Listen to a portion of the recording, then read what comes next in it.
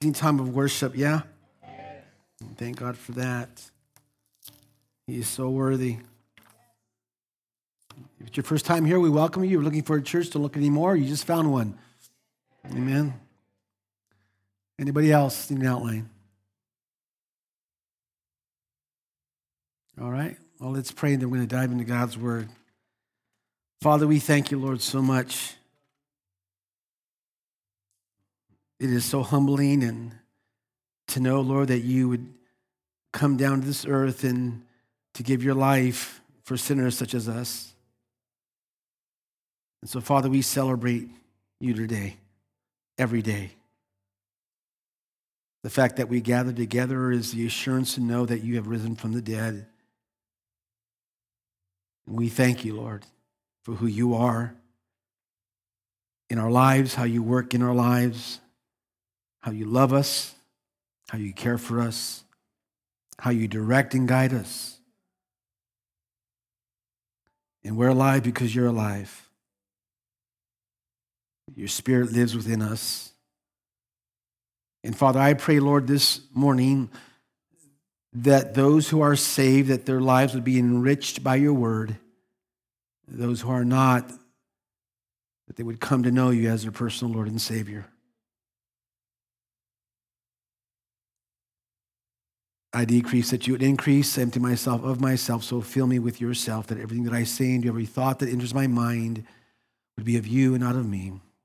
We pray this in Jesus' name. And all God's people said, amen, amen. All right. Well, if you have your Bibles or your Bible app, turn to John, the Gospel of John, chapter 20, verses 19 through 23 is today's text. Again, John chapter 20, verses 19 through 23 is today's text. The title of the Resurrection Sunday message is The Living Presence. Say that. Now say it with more enthusiasm. And today we celebrate, right, the resurrection of Jesus Christ. No resurrection, no celebration, but we celebrate because Jesus has, in fact, right, been raised from the dead.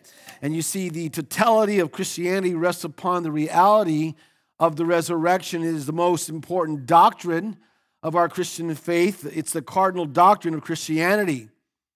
In fact, friends, it's the doctrine that sets Christianity apart from all of the religions and belief systems in the world. And listen, everything we believe and hold sacred hinges on the fact of the resurrection of Jesus Christ. The crucifixion, say the crucifixion, without the resurrection would have been a failed mission at Calvary. And this is why the resurrection is of supreme importance. It is, listen now, the validation of the success of the saving ministry of Jesus Christ for sinners. Now, if you're saved, say amen. There is no explanation for our Christian life apart from the power of the resurrection of Jesus Christ.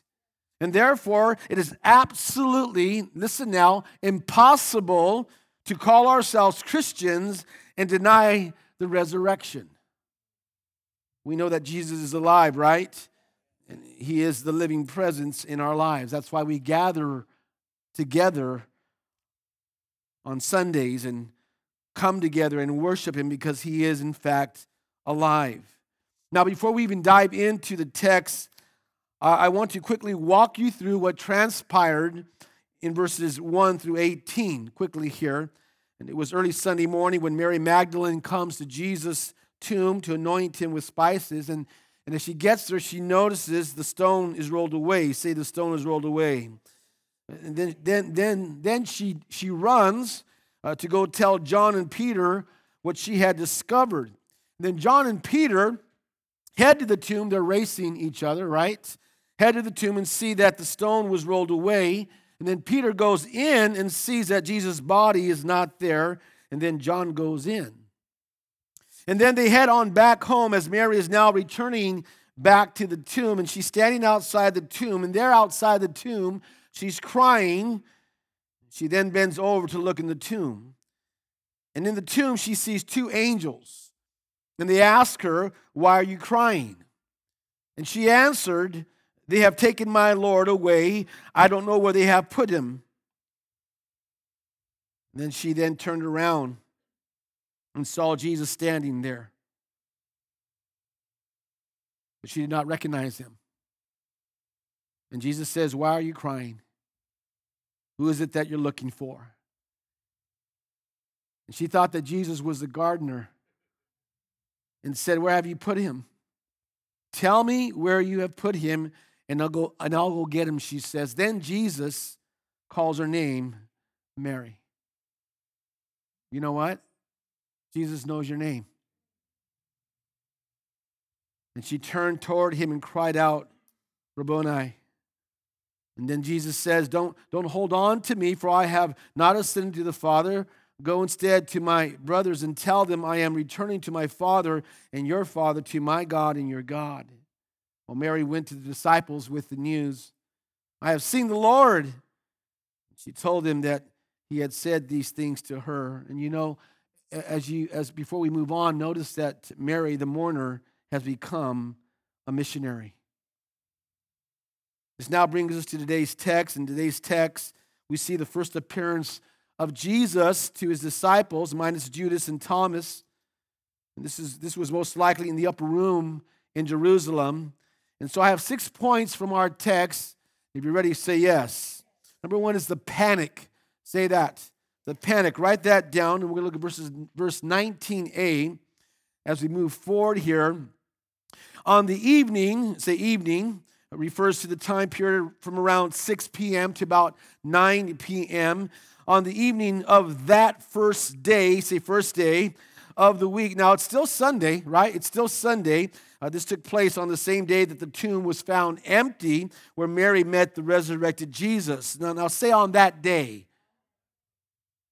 Sunday, that's Sunday. Listen, Sunday was so significant that the early church began to gather on Sunday. And the reason why they did this was to commemorate and remember the resurrection of Jesus Christ from the dead.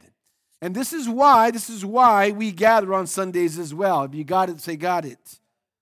On the evening of that first day of the week, when the disciples were together with the doors locked, say doors locked, for fear, say fear, of the Jews. So the tense of the verb indicates that the doors were secured, they were bolted, they were barricaded against any unwelcome entry.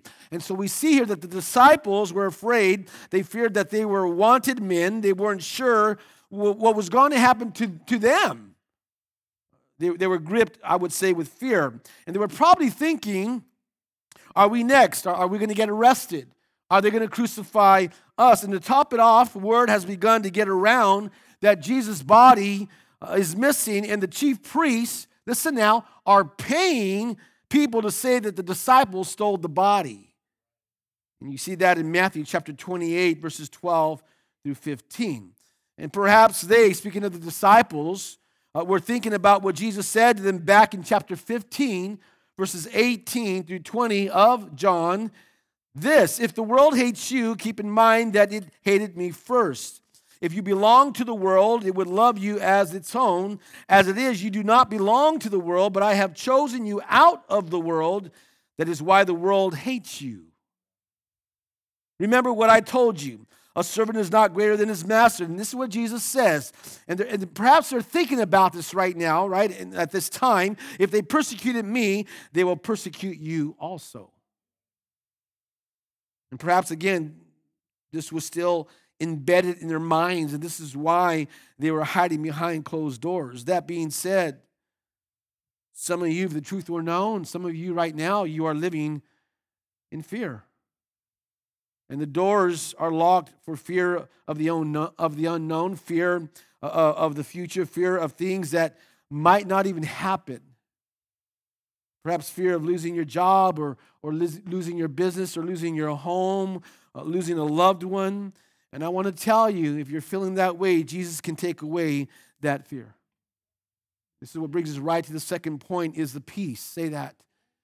So we first see the panic, now we see the peace. And I love this because here what we see is the faithful one, Christ, comforts the fearful ones. Look at verse 19, be with me. Jesus came and stood among them and said, peace be with you. Everyone say that. Peace be with you, okay? They weren't expecting peace. They weren't. They were expecting Jewish authorities and Roman soldiers, they were expecting persecution, they were expecting judgment, they were expecting death. And so they think that they're in the midst of defeat, but instead, they're going to find peace. Jesus brought a word of peace. Now in Luke's account, in Luke chapter 24, verses 36 to 37, it says, after Jesus appeared to the disciples and said, "Peace be with you," the disciples were startled and frightened, thinking they saw a ghost. Well, what they saw was not a ghost. It wasn't a dream. It wasn't a figment of their imagination. It was Jesus. And Jesus was there. There was no knock at the door. Jesus just, like that, appeared before them. And that changed everything. Say, that changed everything. And you see, friends, this is the point. The presence of Jesus brings peace. His presence brings peace. Notice, Jesus came and stood among them. Let's go back to the text, right? He stood among them. He stood among them and said what? Peace be with you. Because that's what his presence does. How many times have you walked into this auditorium and your heart is heavy? You're overwhelmed with life circumstances. You're overwhelmed with past hurts, with struggles. And you walked in this place and you began to worship him. And as you begin to worship him, what happens? You feel his presence. And as you feel his presence, you feel his peace. And that's what they felt. And there have been many times where I've been just filled with burden in my heart and struggles and just struggling. And whether it was in my car or whether I was running or jogging or whether I was in here in my office and I just began to worship God, an overwhelming sense of peace came over me because the presence of Jesus brings peace. Now, can you imagine how they must have felt? I mean, if they listen now, if they ever needed peace, it was now.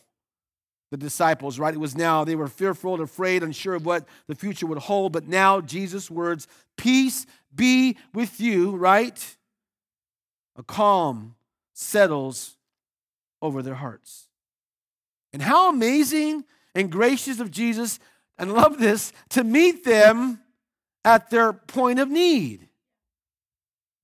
Jesus doesn't lecture them about their lack of faith. Could have, but he doesn't. Jesus comes all the way to where they are, and what he does is he provides the need for their fear and frailty, and he says, "Peace be with you." Ready for the lesson? Here we go. Fear has been replaced by peace. By peace. Now, if you're saved, say amen. No matter what the outward circumstances, there can be an inner peace when we have come to know the Lord Jesus Christ of the resurrection. And you see, friends, when life is tough, when we're in turmoil, when doubt creeps in our lives, we need to look to Jesus. It's his peace that calms the very storms in our lives. Philippians 4:7. And Paul writes this, "And the peace of God, which transcends all understanding," surpasses all understanding, transcends all intellect, right? And analysis, will guard your hearts and your minds in Christ Jesus. And I love what chapter 14 of the Gospel of John, verse 27 says. Jesus says, "Peace I leave with you." He's talking to his disciples here. "My peace I give you. I do not give you as the world gives. Do not let your hearts be troubled," he says, "and do not be afraid." Now, please get this, okay? Please get this. It's not the subtraction of trials and problems and heartaches that brings us peace. Rather, it is a supernatural peace that only Jesus can give to a troubled, fearful heart. in the midst of trials, problems, and heartaches. And I also want to say this. Jesus never promised us an easy life. Never. You can go through the scriptures. Jesus never promised us an easy life. He never promised us a trouble-free life. He never promised us a life without challenges. He never promised us a life without difficulties. He never promised us a life without disappointments. He never promised us a life without heartache, a life without pain, and a life without sickness. But what Jesus has promised is a supernatural peace, a calmness in the midst of the storms of life. And that's the truth about his presence. Amen. Say the panic. Say the peace. Number 3 is the proof. Write that down. In verse 20a. After Jesus said this, he showed them his hands and side. Did you get that? Now I want to read from Luke's account. And what he does, Luke, he fills in a few more details in Luke chapter 24, verses 36 through 43. And he writes this while they were still talking about this. Jesus himself stood among them and said to them, "Peace be with you." They were startled and frightened, thinking they saw a ghost. He said to them, "Why are you troubled, and why do doubts rise in your minds? Look at my hands and my feet. It is I myself. Touch me," he says, "and see. A ghost does not have flesh and bones, as you see I have."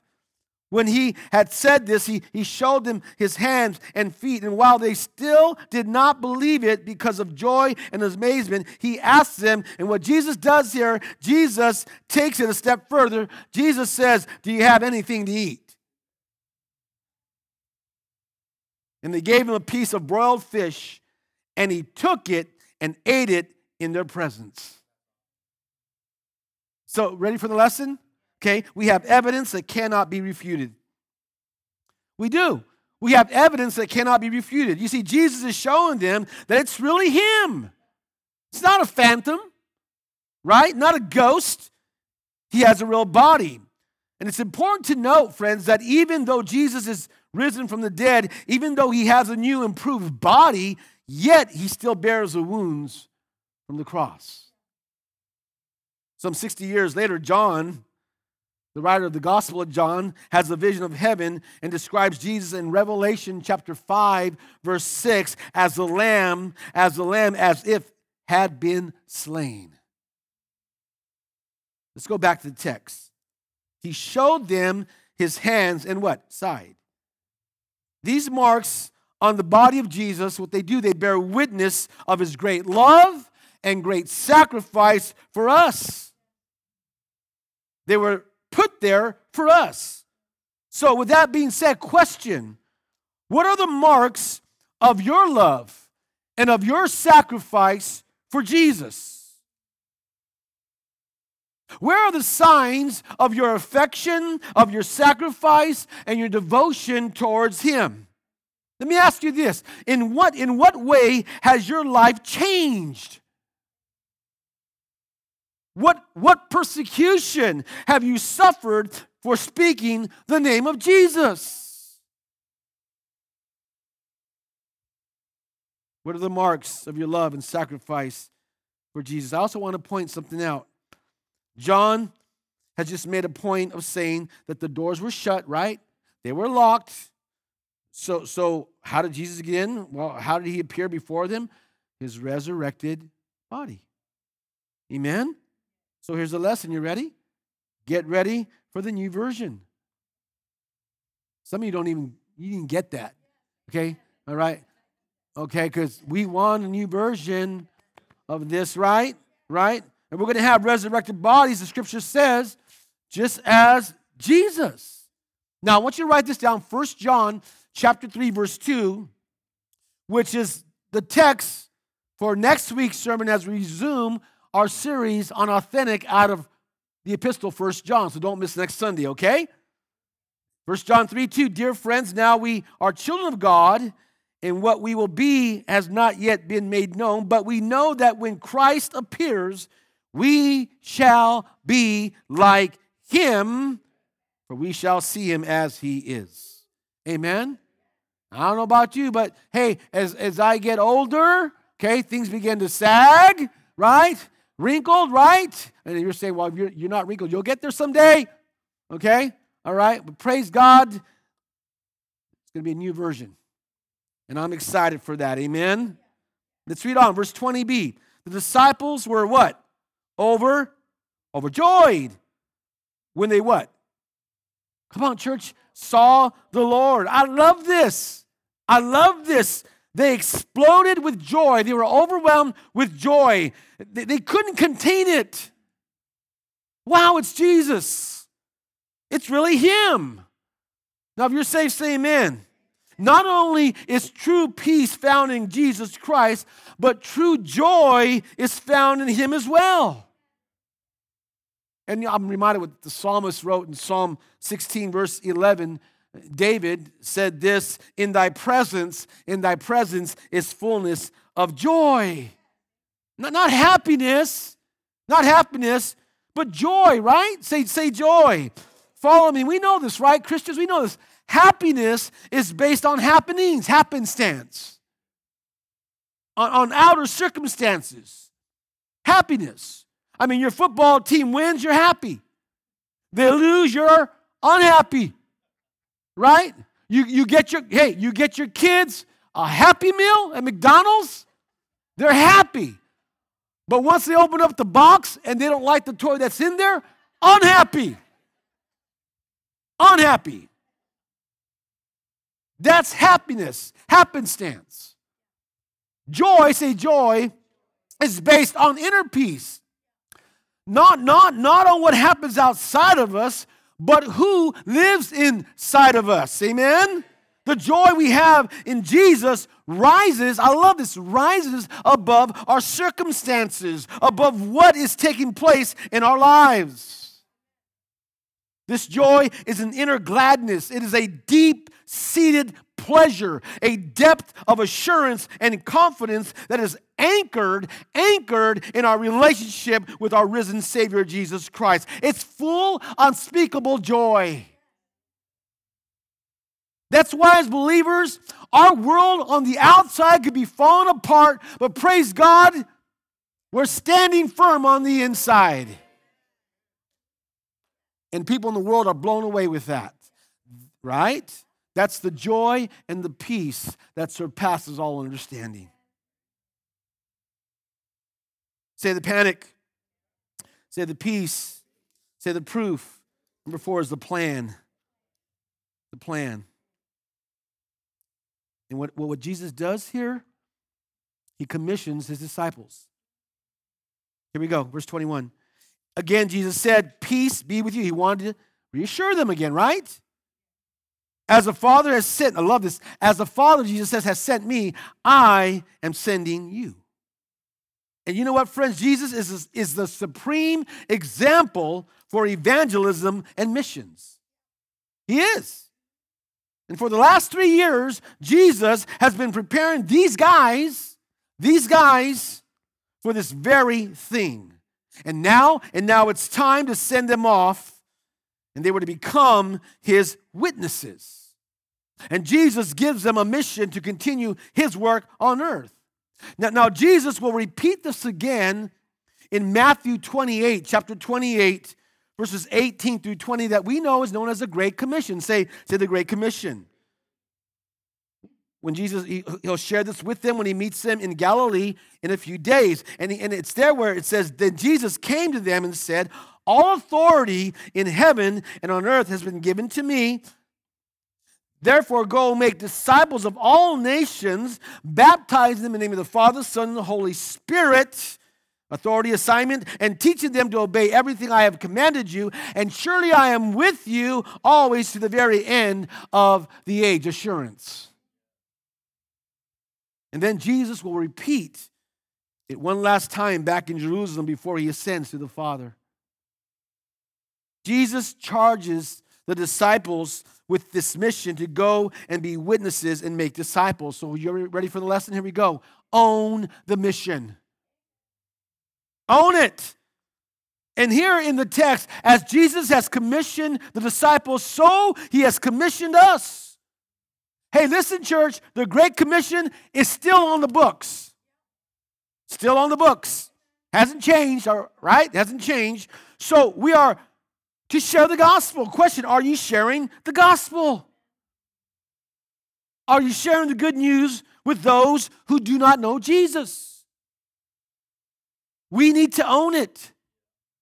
And we own it by sharing the gospel to others. And we need to get in the game.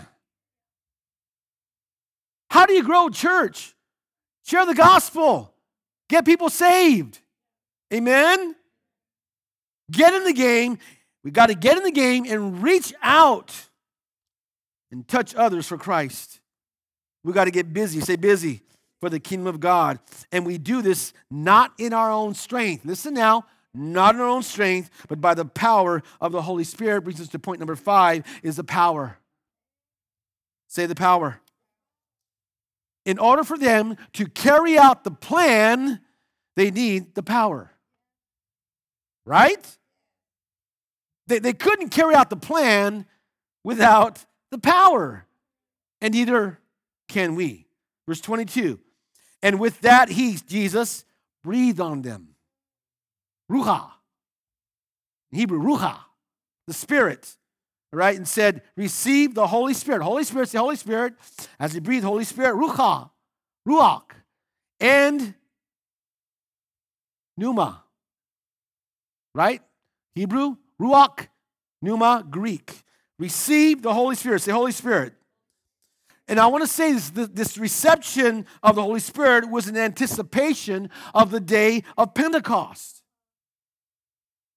And it should be understood as a partial, limited gift of knowledge, understanding, and empowerment until Pentecost, 50 days later. You guys with me? You see, like an instrument is blown into to make music, they were to sing, and the disciples were to sing the sound, the note of the new kingdom. And the point is this, if they're going to be sent out as witnesses, they're going to need the power of the Holy Spirit. They need to be Spirit-filled witnesses. Got it? And this is something that Jesus will reiterate just before his ascension in Acts chapter 1, verse 8. Write that down, Acts 1, verse 8, where he says this, and we know this, right? But you will receive power, say power, when the Holy Spirit, got it? Ruach, comes on you, and you will be my witnesses in Jerusalem and all Judea, Samaria, and to the ends of the earth. So here's the lesson. You ready? We need the Holy Spirit. Got it? And I want to say this. Listen, we cannot witness effectively. We cannot do ministry effectively and with power apart from the Holy Spirit. The Great Commission, effective ministry, cannot be fulfilled in our own strength. There must be, listen now, the power, say the power of the Holy Spirit to fill and flood our soul and to rest upon our lives. And you see, friends, the disciples need the power of the Holy Spirit as they were going into the world that was resistant to the gospel. And so we as well need the power, right? The power of the Holy Spirit as we are going into the community, into the workplace, school, into a world that is resistant to the gospel. And we need to be clothed with the power of the Holy Spirit. Now, if you're saved, say amen. If you're saved, listen now, his Holy Spirit indwells you, and because he indwells you, he empowers you. And because he indwells you and empowers you, he is more, I love this, he is more than sufficient to meet every demand and every single challenge that will be upon your life. You guys with me? And some of you are scared to witness. Don't be scared. Ask God to give you the power to witness effectively to those who need him. Amen? Chuck Smith said this, love it, the church exists as a result of the Holy Spirit. It was he who gave birth to the body of Christ on the day of Pentecost when he was poured out upon the disciples. Since that day, the Spirit has been at work in the church in a multitude of vital and mighty ways. Without the Spirit in its midst, the church would be nothing more than a social club or a service organization. But when the Spirit is given his proper place, the body of Christ becomes a dynamic force of change in a sick and dying world. See the panic, see the peace, see the proof, see the plan, see the power. Number 6 is the pardon. Write that down, the pardon. We're almost done here. Look at verse 23. If you forgive anyone his sins, they are what? Forgiven. If you do not forgive them, they are not forgiven. Now, first of all, let me tell you what this verse is not saying, okay? It's not saying that the disciples, that we, okay, got it? That we have the power to forgive sins. Okay, got it? So what is this verse saying? It's saying that Jesus was giving the apostles, and by extension, the church and every single believer, the privilege of announcing heaven's terms on how a person can receive forgiveness. Yeah? This is the heart of the message. Now I want you to follow me here. As they proclaimed, the disciples, as they proclaimed the gospel, they could honestly tell people who believe in the message that their sins were forgiven. And they could honestly tell people that did not believe the message, did not believe the gospel, that their sins were not forgiven, that they stand condemned in God's eyes. Fundamentally, this declaration is made in the preaching of the gospel. You guys with me? The very core of the gospel message, friends, is the truth that the way someone has their sins forgiven is by what? Having faith in Jesus Christ as their personal Lord and Savior. That's it. That's it. Because you see, there's only one who has lived a sinless life. There's only one who suffered, bled, and died on the cross for our sins. There's only one who made a perfect atonement for sin. There's only one who satisfied the righteous anger of God towards sinners. There's only one who has reconciled sinners to a holy God. There's only one who has bought us out of the slave market of sin and Satan. There's only one who can forgive us of our sins, and that is Jesus Christ. The one and only one who can forgive our sins, who has been raised from the dead, who is alive and well today, who rules and reigns forever and forever and forevermore. It's Jesus, it's Jesus, it's Jesus, the living presence in our lives.